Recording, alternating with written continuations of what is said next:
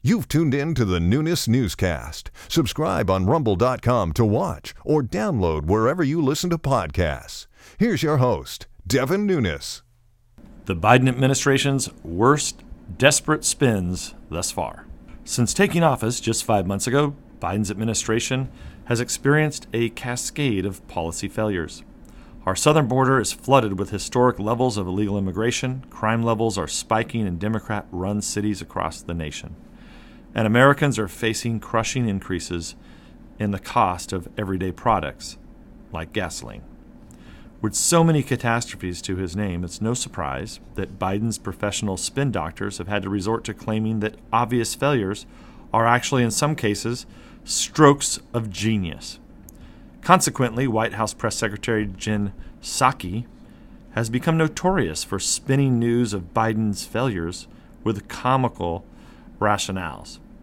While there's an embarrassment of riches to choose from, here are some of the Biden administration's most desperate spins so far. First, Psaki, after correctly noting that Biden presided over a crisis at the border, was forced to walk back her damning choice of words. You said crisis on the border. Was that a challenges on the border? Okay, but so that doesn't reflect any change in the administration's view of things. Nope. When asked recently about skyrocketing crime problem consuming our nation's Democrat-run cities, Psaki had this to say. Is there a crime problem in this country? Well, I would say certainly there is a guns problem. I'm not sure if Psaki has seen Portland, Seattle, or Minneapolis of late, but it sure seems there is a distinct crime problem in those cities. All Democrat-run and not known for their large populations of gun-owning Trump or Republican voters. This is mostly a protest. Peaceful protest. Peaceful protest. A more peaceful night of protesting. There's peaceful protest. Peaceful protest. Peaceful protest. Overall, violent rates across the U.S. Violent crime is on the rise. Major cities across the country are experiencing a rise in violent crime. Another gem. According to Psaki, the rapidly rising cost of homes, making them unaffordable for most Americans, is a good thing. Sure. Well, first let me say for some middle-class families, I know not the ones you referenced, their home is their primary source of wealth. So the financial effects that some are feeling are positive.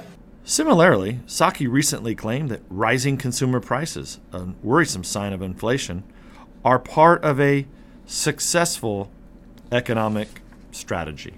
You know, our view on that is it reflects the reality of an economy that's rapidly turning back on because of a successful economic strategy. I'm fairly certain most Americans do not think the alarming signs of inflation in Joe Biden's economy represent a successful economic strategy. Perhaps Biden can ask Jimmy Carter how pro-inflation policies worked out for him. And finally, Psaki laughably proclaimed that the Biden administration has the highest ethical standards of any administration in history. He's asking extraordinary prices, up to $500,000 for a first-time painter. Sure. Well, let me say first that we have the highest ethical standards of any administration in history. The highest ethical standards of any administration in history.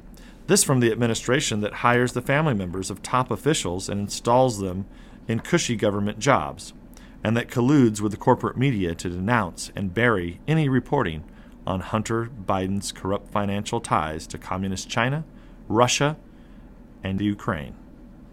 Despite the desperate spin zone takes offered by the White House, Americans will have to grapple with real problems created by the Biden administration. While we will continue to point out Biden's failures, we must keep fighting to take back the House in 2022 and stop the train wreck that is Biden's socialist agenda. Stay up to date by following Devin Nunes on Parler, subscribing on rumble.com to watch the podcast, or download wherever you listen to podcasts.